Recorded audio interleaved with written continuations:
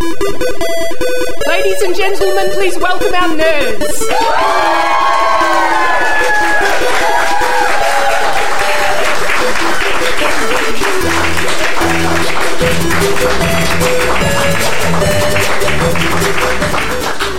Hello and welcome to the Nerd Degree. My name is Erin Harrington, and in this episode, Destination Unknown, we are grabbing our intergalactic passports, plunging deep into nerdly terra incognito, and asking the hard questions about maps, geography, and travel, namely business or economy, the chicken or the vegetarian option, and whether or not that unburdened swallow is African or European. Now, I'd like to ask each team to introduce themselves, and let's start on my right.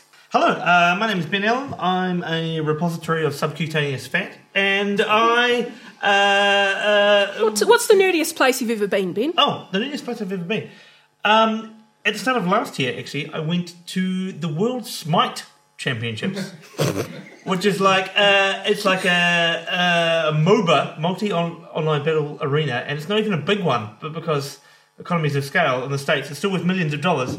And all these people get together in a massive 6,000-seat arena to watch people playing video games. And like they've all got the netball chinga things, and the people walking around dressed up as Greek gods, and it was very, very nerdy indeed. Yes. Very good. And who's joining you to... very good. And who's joining you tonight? My name is Jeff Clark. I am an improviser, puppeteer, and in a couple of months I will be a busker in an indoor venue as Gary Starlight. Shameless plug.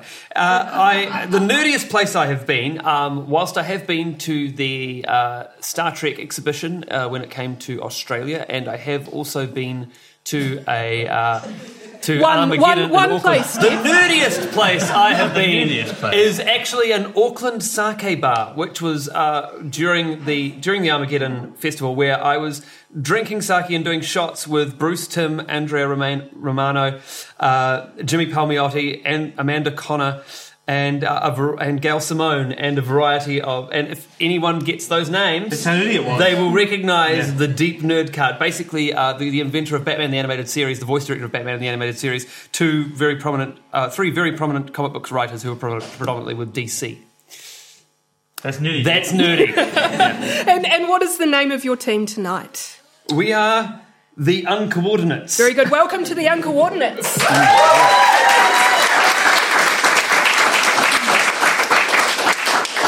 And over on my left.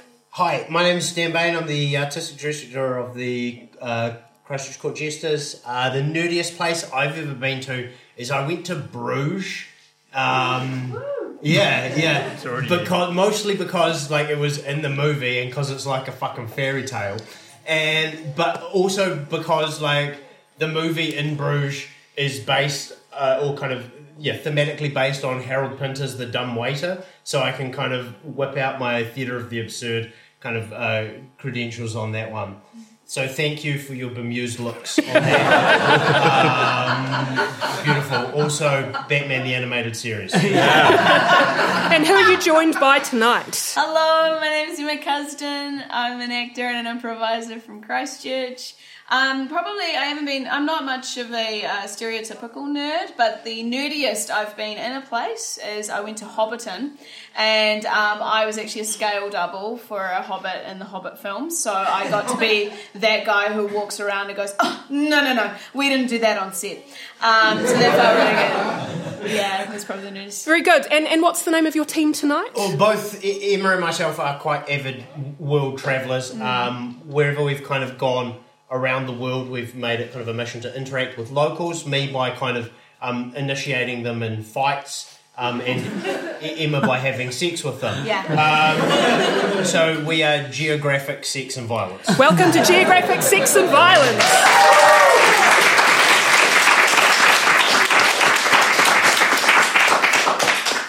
And we are also joined by an announcer, I believe. Probably. So we can't see the curtains closed. He's running. He's running around. And we are also joined by an announcer. Hello, Andrew Keppel. No, his microphone's not on. Hello? We can't hear him. And we are also joined by an announcer. The best kind of announcer. The Andrew silent Keppel. announcer. I can't hear what's going on. There we go. We're having some technical difficulties. Sorry. Let's try that one last time. No one saw this coming. And also joining us tonight is our announcer, Andrew Keppel. Hello, Andrew. Hi, this is Andrew. I can't hear what's going on out there yet, Very good. And but maybe I'll be online soon. okay, good. And we'll just work with that. Very good. Okay, so our first round tonight. What are you laughing at? Our first round tonight is called Nerdly News. But first, I would like each team to roll for initiative. 13. 17. Oh, very good. So we're going to start off with geographic sex and violence, which is a phrase that I hope to make much greater use of in the rest of my life. And the first question is, why is Mr. Game Theory turning to liquid a first for civilization? Can you repeat the question, please? The question is, why is Mr. Game Theory turning to liquid a first for civilization? It's Mr. Game Theory. Turning To to liquid. liquid. And why is that a A first first for for civilization? civilization. You guys rolled a 17, so you deal with this. Yeah. Anything? Well, yes. Always. Always something. There's always something. Never nothing. Yes. It's a first for civilization. Well, because it's so. It's a monumental achievement. It is a monumental achievement, Yes. but I might pass this over to the uncoordinates, in particular Ben, because this is in your professional field. Uh-oh. I was going to say, Mr. Game Theory, you're not talking about old Daffy Russell Crowe from A Beautiful Mind? No? Oh. Do you know who Team Liquid is, Ben? Are they a esports team? They are. They Yes. are a leading worldwide professional esports organisation. And on October 24th of this year, they announced their creation of a civilization team and an initiative to launch a newly released, or their initiative to accompany the newly released strategy game Civilization 6. And so there's a lovely picture of that up there, into the world of competitive sports. Legendary strategy gamer Stephen Mr. Game Theory Tarkowski.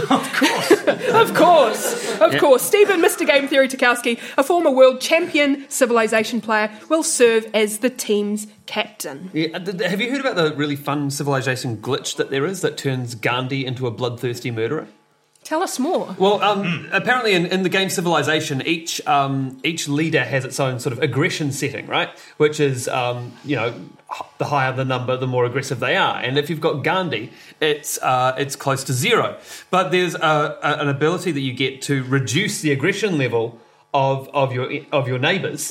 And if you apply that to Gandhi, it takes him below 0, so it takes him right back up To passive 99, aggression. and he starts nuking everything. So you can actually have Gandhi drop a nuclear bomb on your ass. Which is great. There would not be one to tell to the kids because you wouldn't be around. India got quite upset about that as well, I think. I believe they did. Yeah, it was very culturally offensive. Well, speaking of culturally offensive, here's another question. This one's for the uncoordinates, and it is, why might the Russians know more about our backyards than we do? Is this something to do with Trump?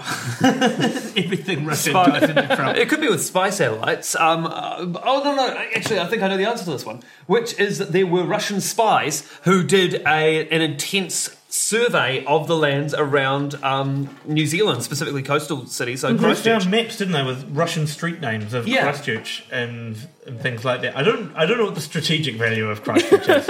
No, you're absolutely right. And I do have a picture of one of them There we here. go. So during the Cold War, the Soviet military made it their mission to map not just New Zealand, but the entire world. Wait a minute, isn't this the town of Pawnee? Very, very clever. And parts of it right down to the level of individual buildings, as you can see. Now, this venture made it all the way to New Zealand in 1978, and we can see these extraordinarily accurate maps of Wellington and Christchurch.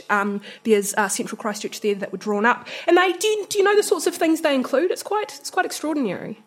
the good food carts to go to and when? We're sort of looking for potentially good sites to put your nuclear submarine base in the Avon River and things like that. Well, kind of, because they measured the depth and flow rates of rivers, the heights of trees on the hills, details of American military facilities not on our domestic maps. Oh, wow. They didn't quite get everything right. What is the strategic value of the heights of trees? Trees are too high. Call off invasion. Cannot see over the top of trees. And that's what I meant by culturally offensive. They did get everything right, though, because there's a building on Victoria Street in central Christchurch that had been labelled a nuclear research laboratory, but it was the former National Radiation Laboratory that operated on the site from the 50s till 2011. But was it? Yeah, and they conducted medical research and they calibrated Geiger counters and plotted the overthrow of the world. So, Matt nerds and those interested in Cold War information gathering, because of course we all are, should head to the very informative site sovietmaps.com, and you can have a look at more examples. And there's a book coming out next year called Red Planet, How the Soviet Union Secretly Mapped the World. And in fact, here is an image of where Orange Studio would have been then. So there's Ferry Road heading down to the estuary. Yes, we will call it Red Studio. Right, so I'm going to pass this now exceptionally lowball question across to Geographic Sex and Violence. Thank goodness. Thank goodness. Which is, thank you, Jeff, what does the charming sitcom Parks and Recreations have in common with Cold War Russia? They mapped Christchurch. They absolutely have. They have a pretty good map of central Christchurch. In fact, well, it's hit the headlines recently. It was back in 2011 that stills from one particular episode uploaded to the Parks and Rec wiki showed the map used to represent Pawnee is in fact a map of central Christchurch, as you have there with the street names wiped out and the addition of a few more public toilets. Some of them are only barely changed as well. Yeah. Like they just changed like a suffix in the word and stuff like that. And some they didn't change at all. So Poplar Lane and Bedford Row are still there. The Avon River. Too soon, Ben. The Avon River becomes the Pawnee River. Christchurch Hospital becomes St Joseph's Medical Centre, and I'm sure the very expensive 166-year-old private boys' school, Christ College, will be none too happy that their neo-Gothic buildings have been colonised by the Pawnee Community College. I'm sorry for stealing that. Hey, that's all right, because actually I heard that was the triple points round. So that's pretty good. Pretty good. Over to the uncoordinates. What bitterly cold slice of the pie celebrates a milestone this month? Can I venture an answer that is not necessarily funny, but maybe correct? Sorry, everyone. Are we talking about New Zealand's claim in Antarctica, like a territorial dispute in Antarctica, which everybody agrees to not really claim anything, but yet we have a map where it looks like a kind of a pie chart because Antarctica's kind of round, and like New Zealand's like, yeah, this is our 25%, we'll fight you for it, except we're never going to fight anyone for it. Yeah, you're mostly right. Except we're not talking about New Zealand. What we are talking about is do you know? Do you know? No, if the answer isn't funny, I tune out. Okay, cool. And just destroyed my will to live. What we are Sorry, there's about 11 countries or something. Are they like, or he's still going. Yeah, he's still going. I actually bought the map with me. Well, funny you say that because I bought the map with me. So we're talking here about the micronation of the Grand Duchy of West Arctica. West Arctica. Which you can go to www.westarctica.info to have a look at. It celebrates its 15th birthday this month. So countries that have claimed Antarctic territory have sliced the continent, as you say, into pie shapes, with the South Pole at the centre. And this micronation has one of the biggest slices, or it's claimed one of the biggest slices, at just over 600,000 square miles of barren ice fields, Rocky Mountain ranges, penguin-populated coastlines, and 2 dormant volcanoes. Yeah. And its founder is this guy called the Grand Duke Travis McHenry, who trained as an actor and anthropologist and then joined the Marines. Travis McHenry sounds like a fake fucking name. What's your name? Travis Micronation. So he's an actor, though, so it's probably a stage name. All the other ones were probably taken. His name's probably something like Tom Cruise. Well, he stated in a news item just this week that he created West Arctica out of a desire to get away from everyone else. He said, in the claimant letter I sent out to the United Nations, I stated clearly that I just wanted a place where I could be alone. What's the irony? What's the irony? Surrounded by penguins. In that? He's surrounded by penguins. There are so many penguins there. Well, there's something even more ironic about a place that you just want to go to be alone, though. He's never actually been there. He's never been there. Yeah, no, he's never been there. Because it's the home of Superman's Fortress of Solitude. Yes, it's the home of Superman's Fortress of Solitude, and also it costs $50,000 a trip to go there. So instead, he spends 10 to 20 hours a week doing admin.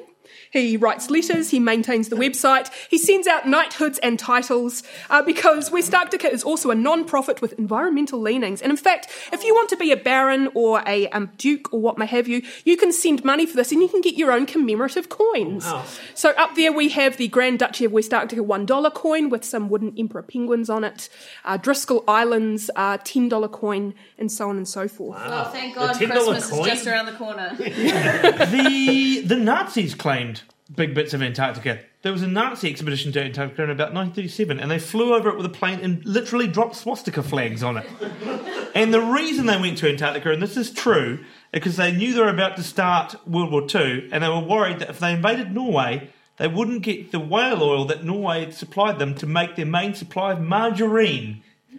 And so they're like, we have to go to Antarctica to make margarine. And they went down there and they dropped, you can look it up. I'm not making this up. And now there's just a continent full of Nazi penguins wandering around. Wandering around the Grand Duchy of West Arctica. What does Travis McHenry say is his favourite part of running the country? I would assume it's kind of getting to go in the hole in the middle of Antarctica that leads into the hollow earth where the UFOs all live. Yes. That's not on his list. Well, of course not, because it's a secret. The admin. He loves the admin. Everyone loves admin. Like entry to UN cocktail parties? Well, almost, Ben. I'm going to give you a point for that because he says his favourite part of running the country is attending meetings with the leaders of other micronations, especially when they have formal occasions. It can be a lot of fun to get dressed in my uniform with the medals and everything. That's when I feel the proudest to be a Grand Duke. Oh my God, you boring asshole. Go back to school. Like, what do you get medals for? Put my Did he just issue uniform on himself today. medals for like when you're fighting a particular I'm head boy of Antarctica. Head of environment. And if he's a Grand Duke, does that make him subservient to the Emperor Penguin? Well, it's funny you say that because he said one of the reasons why he did this was because he wanted to celebrate the benefits of a monarchy. Right. But clearly that's not working out very well for him because he's a bit fucking mad. Yeah. But that's right. Right, and so that is the end of this round. Andrew in the booth. Can you tell us about the scores? Yes, I can. Can you hear us yet? In fact, can we hear him? Yes, the uncoordinates here at the moment are leading on 15 points, and Geographics, Sex and Violence are coming up behind them with 4 points.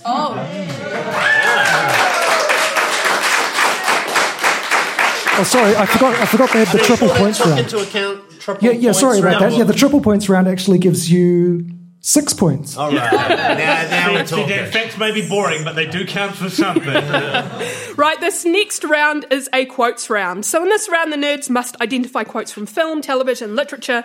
You are awarded points for naming where the quote comes from, and then bonus points for finishing the quote if you can do so. So just ding in on this one. Oh, good. Where we're going...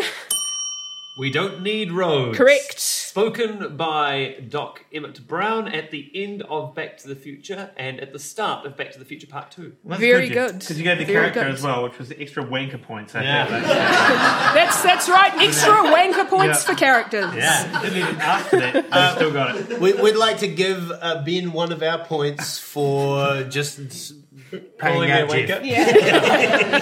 Next quote. Elmira Gulch, just because you own half the county doesn't mean that you have the power to run the rest of us. Jeff. That is... I'm not going to tell you who said it, but it was said during The Wizard of Oz. It was said by Auntie M. Finishing up, and now, well, being a Christian woman, I can't say it. This next one's a long one. The first attraction I ever built when I came down south from Scotland, it was a flea circus, Petticoat Lane, really quite wonderful. We had a wee trapeze and a merry-go carousel and a seesaw. They all moved. Yep. I can't finish the quote, but... No, you should. I can't. I don't know the rest of the quote, but it's from Jurassic Park. Very good. Spoken by Professor Hammond. Very good. Extra points for nerdy old Jeff. Yeah.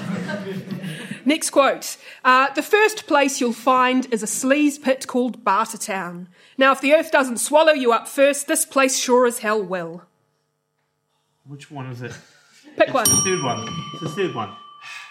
Mad Max Beyond Thunderdome. Thunderdome. That's correct. You're not even clapping for him anymore. No, wait till someone insults me, then clap then. Next quote. This is George. He lived in Africa. George of the Jungle. No, that's incorrect. Curious George. Absolutely. Said by the man in the yellow hat. Absolutely. Hey, clap! Jeff got 4 in a row! No. Parade! Sorry, kids, it's become a sports underdog movie. Absolutely. Next quote. Fuck you, Mars. From The Martian. Yep, that's correct. Mark Watney in The Martian. Next quote. Somewhere in La Mancha, in a place whose name I do not care to remember, a gentleman lived not long ago. Yep. From Don Quixote. Yep, so Miguel de Cervantes, Don Quixote from 1605. Next one. Hey, I'm liking this new view. Friendship Island has expanded. Glad they finally... I'm going to go on this side. That's from Friendship Island. That's not from Friendship That sounds Island. like a great book, though. I'd read that. Inside Out, spoken by Joy inside the head of Riley. No, it's spoken by lots and lots of characters inside the head of Riley, but so you only get half a point. Fair enough. Jeff? I had lines from fear, anger, sadness, disgust, and joy. Only know the hell they can get. Next quote. I love the way this country smells. I'll never forget it. It's kind of spicy. Yep. From Apocalypse Now? No, it's not. I'm afraid. Anyone? Napalm in the morning. It's from that very racist Wes Anderson film, The Darjeeling Limited. Next one. The first place that I can well remember was a large, pleasant meadow with a pond of clear water in it. The Lion in the Meadow. No, but Margaret Mahy. no, but you're in the right genre. Spoken by the mother. You're in the right age bracket, though. So if anyone would like to try again. The first place that I can well remember was a large, pleasant meadow that didn't have a lion, but it did have a pond of clear water on it. Watership Down. No, it's from it's the opening line of Black Beauty. Oh. This one's a bit of a long one. It starts off, in that empire, the art of cartography attained such perfection that the map of a single province occupied the entirety of a city, and the map of the empire the entirety of a province. You giving me blank looks? That's a lot of work for the cartographers. In time, those unconscionable maps no longer satisfied, and the Cartographers Guild struck a map of the empire whose size was that of the empire, and which coincided point for point with it. I could keep reading it. It's a short story of about only 4 lines long.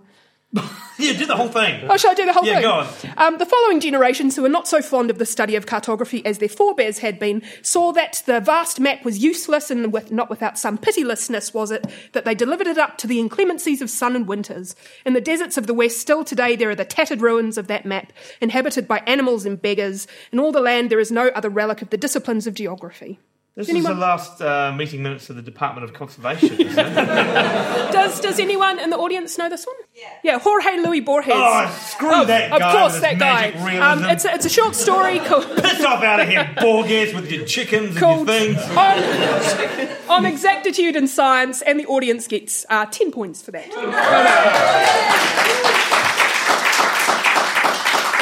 Interestingly enough, taking them into second place.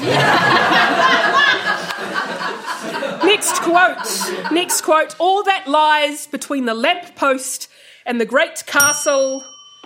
It's from The Lion, the Witch, and the Wardrobe. That is correct. It's not in the great castle of Cair Paravel on the eastern sea. So that's the faun describing the land of Narnia. And final quote. I'm taking this bloody car to Invercargill, boy. Goodbye, pork pie. Yes, Emma, that is I did a thing. Showing your value. Not a goddamn sympathy clap, Jeff. I flew too close to the sun, Dan. My wings melted. Can I get a point for Jeff's sympathy clapping You me? absolutely can, Thank you. Emma. I'm going to dole them out like Suck on Santa that, Claus. Jeff. Yeah. Right, so that's the end of that round. Andrew, how are we going?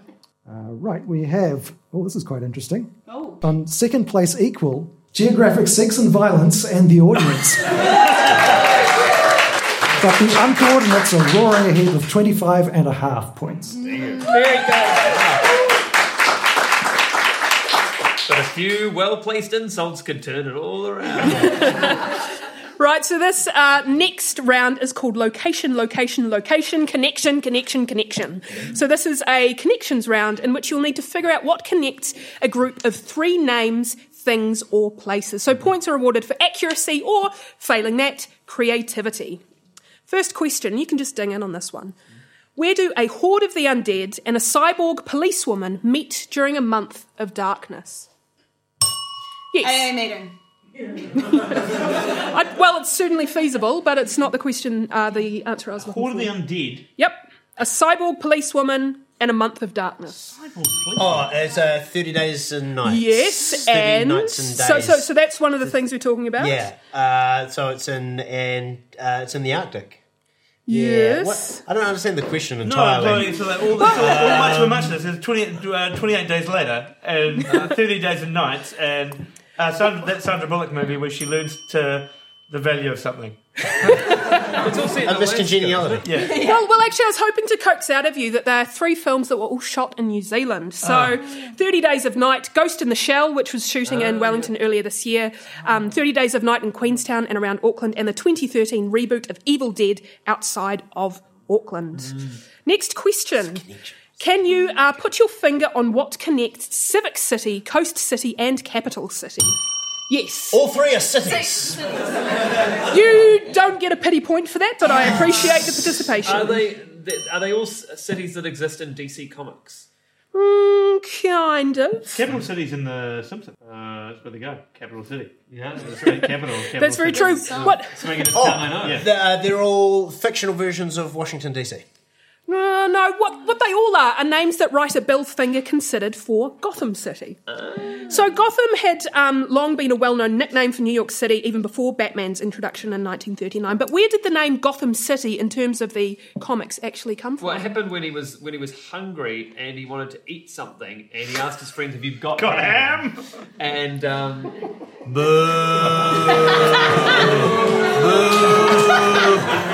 They haven't got the audience on site today, Jen. I don't know what it is.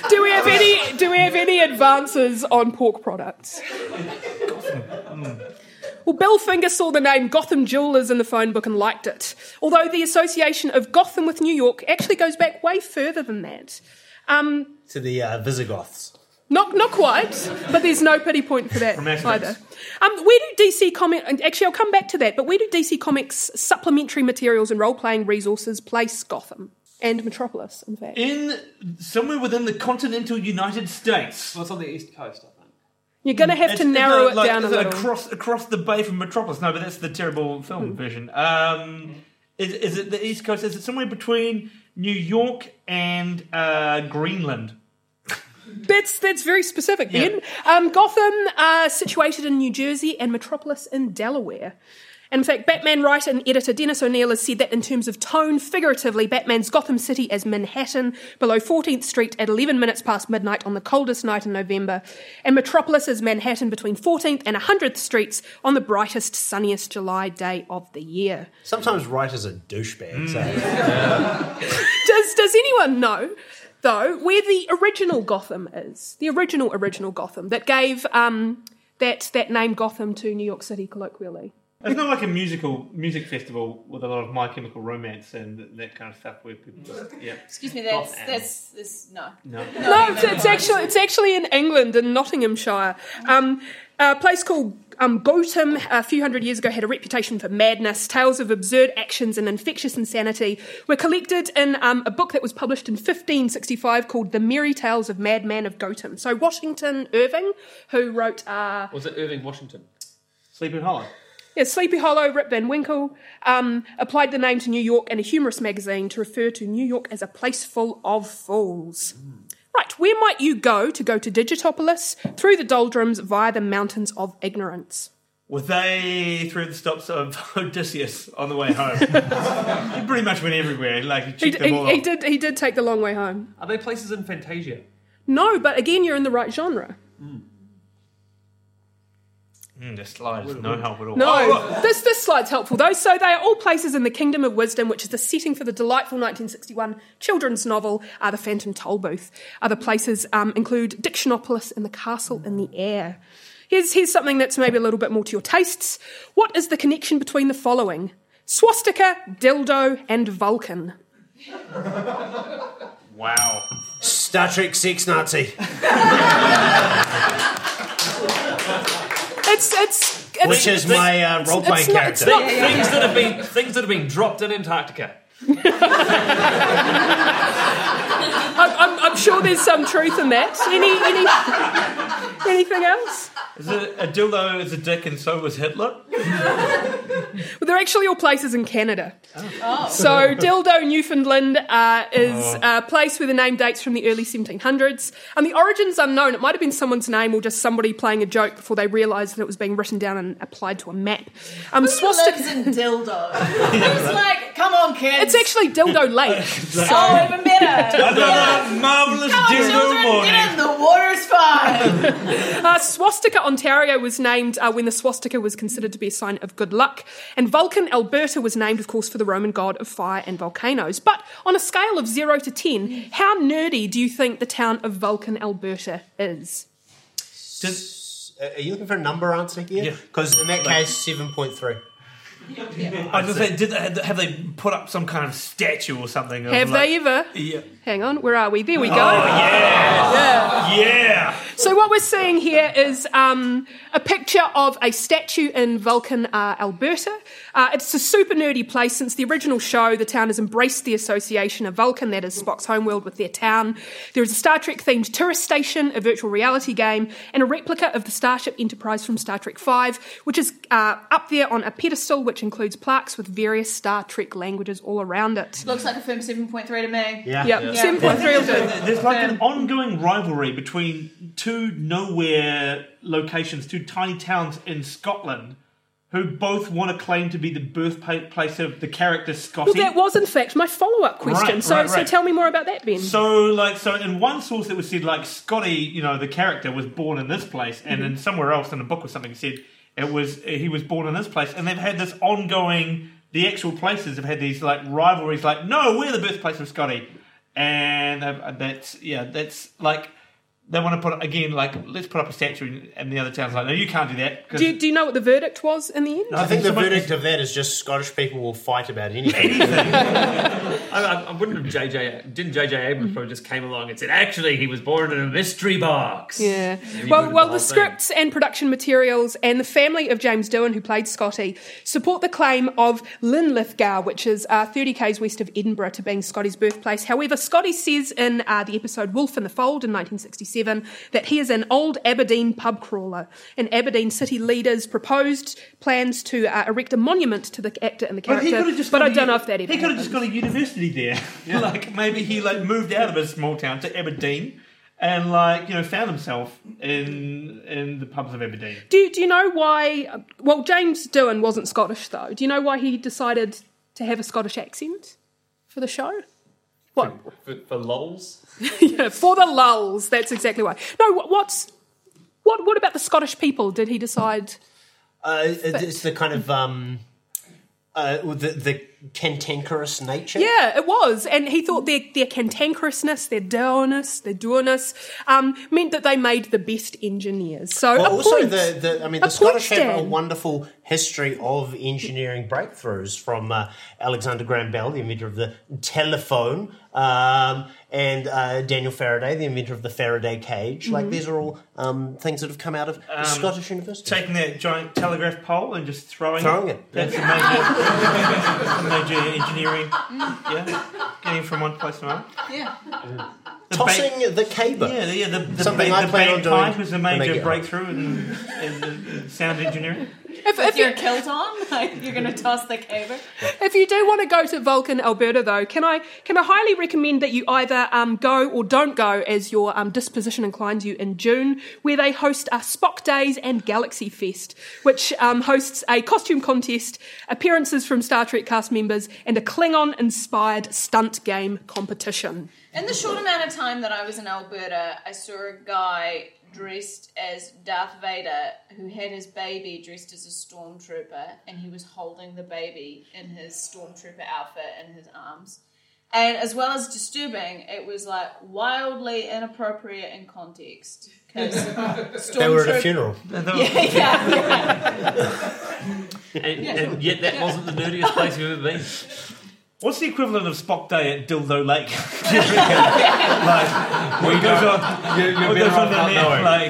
You're really better off not knowing. I wonder how many batteries they get through in a day.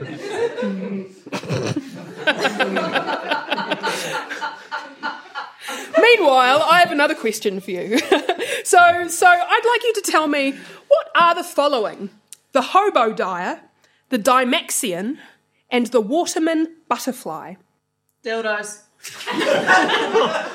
Pretty good names for dildos, but not quite what I'm looking for. Especially the last one. Yeah. The waterman butterfly. So we have the hobo dyer, which is hyphenated. Hobo dyer. The Dymaxion. Is that some kind of like... And the waterman butterfly. Is the hobo dye some kind of euthanasia program for homeless people? No, it's for kind of changing their skin tones. Yeah, cover it, right. Are they some kind of research facilities? No, but they'd certainly be very good names for research facilities, I think. They're types of mattress.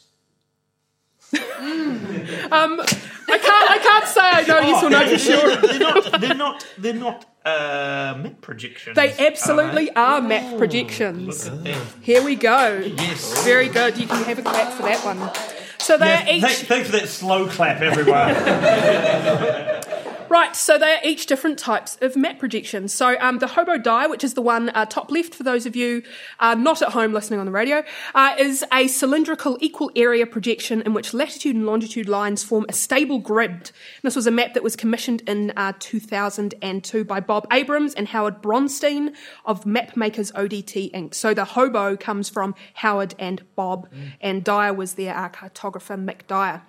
And you can buy it in lots of different formats, sometimes with north at the top and sometimes with south at the top. I like how the one in the bottom left-hand corner looks like a chicken blowing a cloud of cigarette smoke out of its beak. Well, that one is in fact the Dymaxion, and it was designed by architect, designer and inventor Buckminster Bucky Fuller, and it's a projection of a world map onto a surface of an icosahedron which can be unfolded and flattened into 2 dimensions. It has no up or down, only in and out, to challenge what he saw as cultural bias with the association of north and up with superior and south and down with inferior. And the one that we have on the right there is the waterman butterfly, and that one's from 1996. So the arrangement is an unfolding of a globe treated as a truncated octahedron, and that is certainly the nerdiest thing that I have said all day. It's quite awesome how on that one New Zealand is no longer next to Australia. Yeah, I do, yeah. As far away as possible. Like, you couldn't be further away. So the best known projection is perhaps the Mercator projection, which is a cylindrical map projection that was presented by a Flemish geographer and cartographer in the 1500s. Points, super nerdy points, are going to go to anyone who can tell me the names of any other map projections, and I have a big long list, most of which I can't pronounce. The waterman butterfly is one of them. Any other the hobo map projections? Oh, okay. Yeah. Treasure map. No, treasure map doesn't happen to be on my list. I'm sorry, There's the Wizard's Upside Down map. That's actually a version of, sorry, I didn't bring it, but a very similar one to the one up on the top. It can be flicked up and down. There's the overhead projector. What about those lame tattoos that people get of maps of the world when they think they're really well travelled? Like the ones that Dan Bain has on the his tramp other stamp side? projection. Yeah. How do you know? There's like the watching me sleep again? There's like the psychological projector where you don't go anywhere and you blame your parents. Yeah, that's good. I've got that tattooed on my thigh as well. Other ones include the Bottomley, the Collington, Eckert's 2 through 6, although 1 and 5 seem to be missing in the middle of there. The mnemonic, lots of things with many syllables that I certainly can't pronounce. The Times, stereographic, and the Winkel triple, which I was quite happy with as well. Cool. Yeah, absolutely. So Dymaxion is a term that Buckminster Fuller associated with a great deal of his work. I don't know if you know much about him. He's a pretty interesting guy. Can you tell me where this terrific word came from? Dymaxion. Does it come from Dymaxia, a small planet which is in the distant reaches of space where they sit around and make maps for fun? No. Dymaxion. Well, obviously, die from the Latin. Yes. To mean... Maxium. To mean Maxion. Yeah. Maxion, obviously, heaps. So heaps of Latins. I think That's a pretty good try. I thought so. That's a really good try, Dan. Yeah. That's a good try. Trimaxion. Yeah, well done. Dymaxion is a portmanteau of the words dynamic, maximum, and tension. And he used it for all sorts of things, including a Dymaxion house, a Dymaxion deployment unit, the Dymaxion car. He used Dymaxion to describe the polyphasic sleep schedule he followed, which consisted of 4 30-minute naps scattered throughout the day. And he had this really elaborate journal, which was this really specific, detailed self-documentation of his life, and he called that the Dymaxion Chronophile. It's a shame he didn't make a dildo. Yeah, Dymaxion. The maximum teaching house doesn't sound like a good idea. Like your 4-year-old drives a fire truck into the wall and the whole thing goes boing, just like the maximum. Yeah. Doesn't seem like a good plan. Well, that's the end of that round. And can we go over to Andrew and check the scores? Well, the audience have stayed at home, still on 10, but geographic sex and violence have been breaking new ground. They're now on 12. Whereas You've got 2 points since last time. And the uncoordinates have really put themselves on the map with 29. Wow.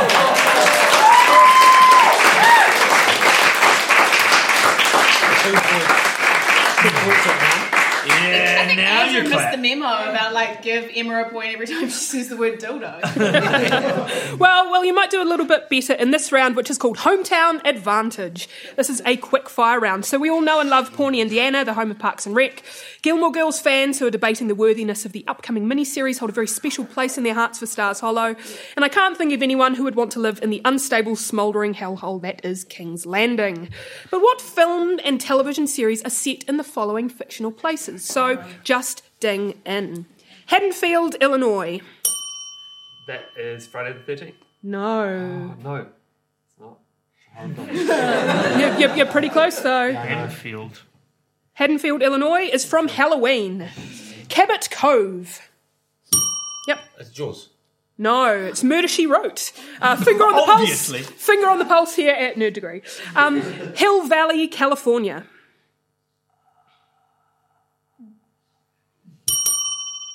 The hills have eyes.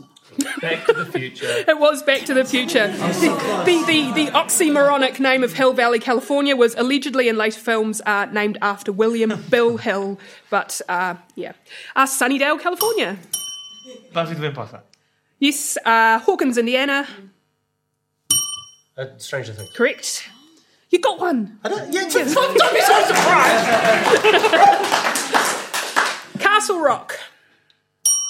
A great deal of Stephen King's writing. That is exactly what I had written here. Bikini Bottom. Oh, no. That's my question. New York. Futurama. Correct. Genoa City, Wisconsin. Princess Diaries. That's Genovia. I should get a point for that. It was close, but it was in fact The Young and the Restless. The Robo-Hungarian Empire. Futurama. No, 1984? No. Robo-Hungarian. Robo-Hungarian Empire. It's another Futurama one. It's where Bender's uncle lives. Oceania. Yeah. 1984. That's correct. Royston Vasey. League of Gentlemen. That is correct. In fact, there's a picture up there from the Royston Vasey Chronicles. It's a local place for local people. It is a local place for local people. Weatherfield. Coronation Street. Ocean City. It's an animation. It's Sea Lab 2012. No. Snorks. No. It's Bob's Burgers. The Village. The Village. So Literally the Village. Call the Village. No, that was from The Prisoner. Cobra Island. G.I. Joe. G.I. Joe, correct. Sodor. Thomas the Tank It Engine. is a dystopian nightmare of an island inhabited by talking trains and ruled over by a fat controller. So how does every episode, every single week, there is a derailment on top of, how does the fat controller get it? Does he just bribe everyone that comes to, And when I was researching this episode, I went and found a map of it, and it kind of connects the Isle of Man to mainland England. So every derailment, knocks the Isle of Man completely There is an out. actual bishopric of Sodor or something. It's an actual place, but it doesn't exist, but there's a bishopric of it or something weird. But I don't know, every week, Percy crashes into a chocolate factory or something like that. This is like a train crashes into a chocolate factory, and what's the upshot of this? And it's Percy was covered in sticky chocolate. Great, Percy, and 20 good men are dead in that chocolate factory. Spoken with the anger of a father of young know. children. Equestria. My Little Pony Friendship is Magic. Spoken like the father of someone with young children. Sure, let's go with that. And the final one is Kyrgyzstan. Spelt Kyrzbekistan. No? It's a non-existent country accidentally invented by the New York Times due to a typographical error on January the 7th, 2015, causing a flurry of activity in social media, including parody accounts and websites. So that's the end of that round. Andrew, how are we going on the scores? We have the... Are we there? You have to wave at him. Yep. He's going to wave. Okay. This is his time. The uncoordinates. He's saying that we're in the lead. What a twist! Well, how about we just check back in with Andrew a little bit later on, but let's give them a clap anyway.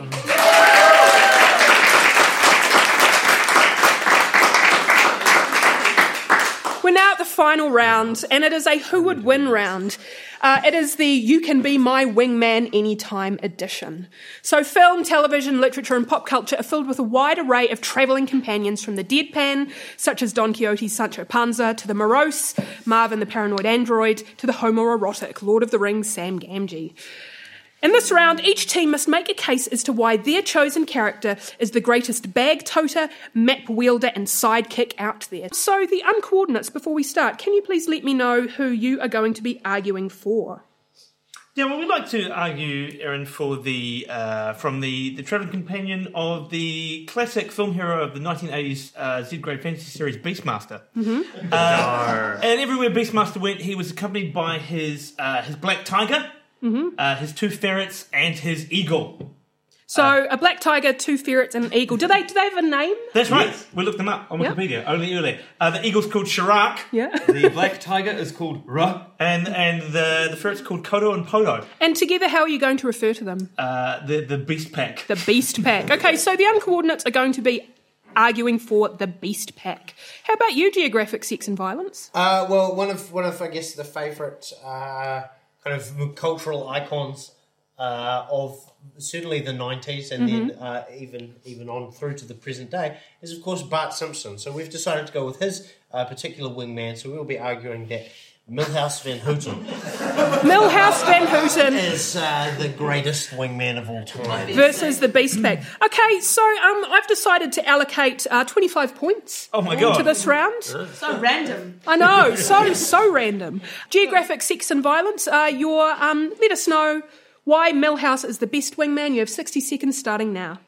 Well, I think if tonight's proved anything, is that an underdog is a good way to approach things. And I think there is no greater underdog than Milhouse. And maybe he's going to, surprise you along the journey. Lest we forget, he's sporting many good things, like very thick glasses and flood pants, just in case of emergencies. He also has Alf and Pog form. So there's sort of endless opportunities there, I think. Yeah, and so as a protagonist, you want your wingman to be kind of as shit as possible. Agreed. And that's why we think that Milhouse is kind of the perfect wingman. He's never going to look better than you. He's always going to seem desperate and weird and traumatized by his parents' affairs and the fact they don't love him. But he always has a goal, which is just to achieve anything, which he won't. The goal to achieve anything which he won't. Over to the uncoordinates. Can you pitch us as to why the Beast Pack is in fact the best wingman / travelling companion? Well, obviously having the Beastmaster as your travelling companion is fantastic because you don't just get the Beastmaster, you get his menagerie with him. He's got an eagle, so the eagle can go and scout and find things of interest for you to go to look at. He has the black tiger, which is cooler than a regular tiger. It's just got cool points. That's extra. The key is diversity of roles, as Jeff was alluding to. I think, like, for any situation, like, you've got someone on there. You've got Shirak the eagle who can scout ahead. You've got the ferrets who can scout into these small crevices and steal you those crucial items. And you've got your black tiger, who is surprisingly good at changing a tyre. Yeah. So in any situation, you've got someone to call on. Yeah. And of course you've got the Beastmaster himself, who is a tanned, muscular fellow who would likely attract a lot of attention and assist you in many things. Like, because he's not limited to the 3 beasts. He's master of all beasts. And these are the 3, of all the beasts, these are the 3 most handy that he has picked out. Because he could have had like a cobra, an anaconda, a donkey. No, he's gone for the most utilitarian animals there are. The most utilitarian animals there are. Terrific. Right, so back over to geographic sex and violence. I'd like a rebuttal and maybe a bit more of a pimp for your Millhouse. That's right. Well, we have 30 seconds for that? You do, okay, go. Good, important to know. Well, first of all, I don't know what kind of situation the other team are finding themselves in where, like, a black tiger and, like, a scouting eagle is actually a useful thing to have. Yes. Whereas for me, like, having... like an underling that you can bully is way more useful. For example, observe this evening. It's been kind of just me occasionally being rude to Emma. Furthermore, like their description of their beast pack was incredibly sexual, and I think maybe they are guiding their attention in the wrong direction, whereas we have no attraction to Millhouse. No attraction to Millhouse. Zero attraction to Millhouse. What do you have to say to that, the uncoordinates? You have 30 seconds. Well, I think the point there that there's no attraction to Millhouse is central to our rebuttal in terms of Millhouse is an incredibly off-putting character. By having Millhouse around, you do not make yourself look cooler. You make yourselves, as a collection, on average, less appealing. He's not a good wingman. It is canon that any time he has any kind of success, he ruthlessly turns on whoever he is with at the time. And there are literally countless scenarios in which an eagle would be handy. I can name 17 off the top of my head. I won't, but I can. 17 unstated reasons as to why an eagle is handy. Is there a parking warden in the area, for example? Is somebody wearing the same outfit as me? You've had your time. You have 2 trouser legs. You've had your time. You've had your time. Okay, right. Just dial it back. It's okay. Right, so we've heard some arguments. I need each of you to wrap things up with perhaps a pithy one-liner or quick response as to why... I had a fish right now. as to why your wingman is in fact the best. Geographic sex and violence. Well, through the 90s through to today, all we can say is that everything's coming up Millhouse. Oh, very good.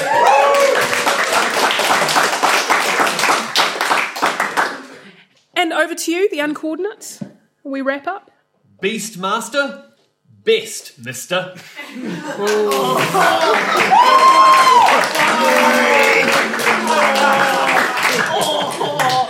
Right. I messed that up with the pun. Well, the audience clearly has strong opinions on this, and that's helpful because I'm going to be turning to you, the audience, to help us decide who is the winner of this round. Do you think the winner is Millhouse?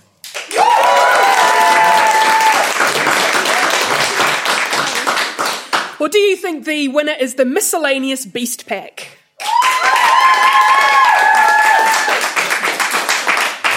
It's pretty tight, but I'm pretty sure that Millhouse has it in this case. Can I raise a point of contention, Erin? Yes. Millhouse is unable to win anything. Oh, no. Okay, let me rephrase this. Millhouse hasn't won. Geographic Sex and Violence has won with their choice of Millhouse. It's about time it won. Right, so while Andrew is calculating the final scores, I'd like to encourage you to find us online, either on Facebook at The Nerd Degree, or on Twitter at Nerd Degree, or on iTunes, or on our website, nerddegree.com, where you can browse through the last 2 years' worth of shows. You can also join us for live recordings at Orange Studio in Christchurch on the first Wednesday of every month, and we love having you here. Over to Andrew. What are the final scores? Well, it's an interesting one. The uncoordinates have been very, very ambitious this evening, but they sailed right off the edge of the world with 40 points, and the other team managed to go into orbit with 41 points. That's Geographic Sex and Violence.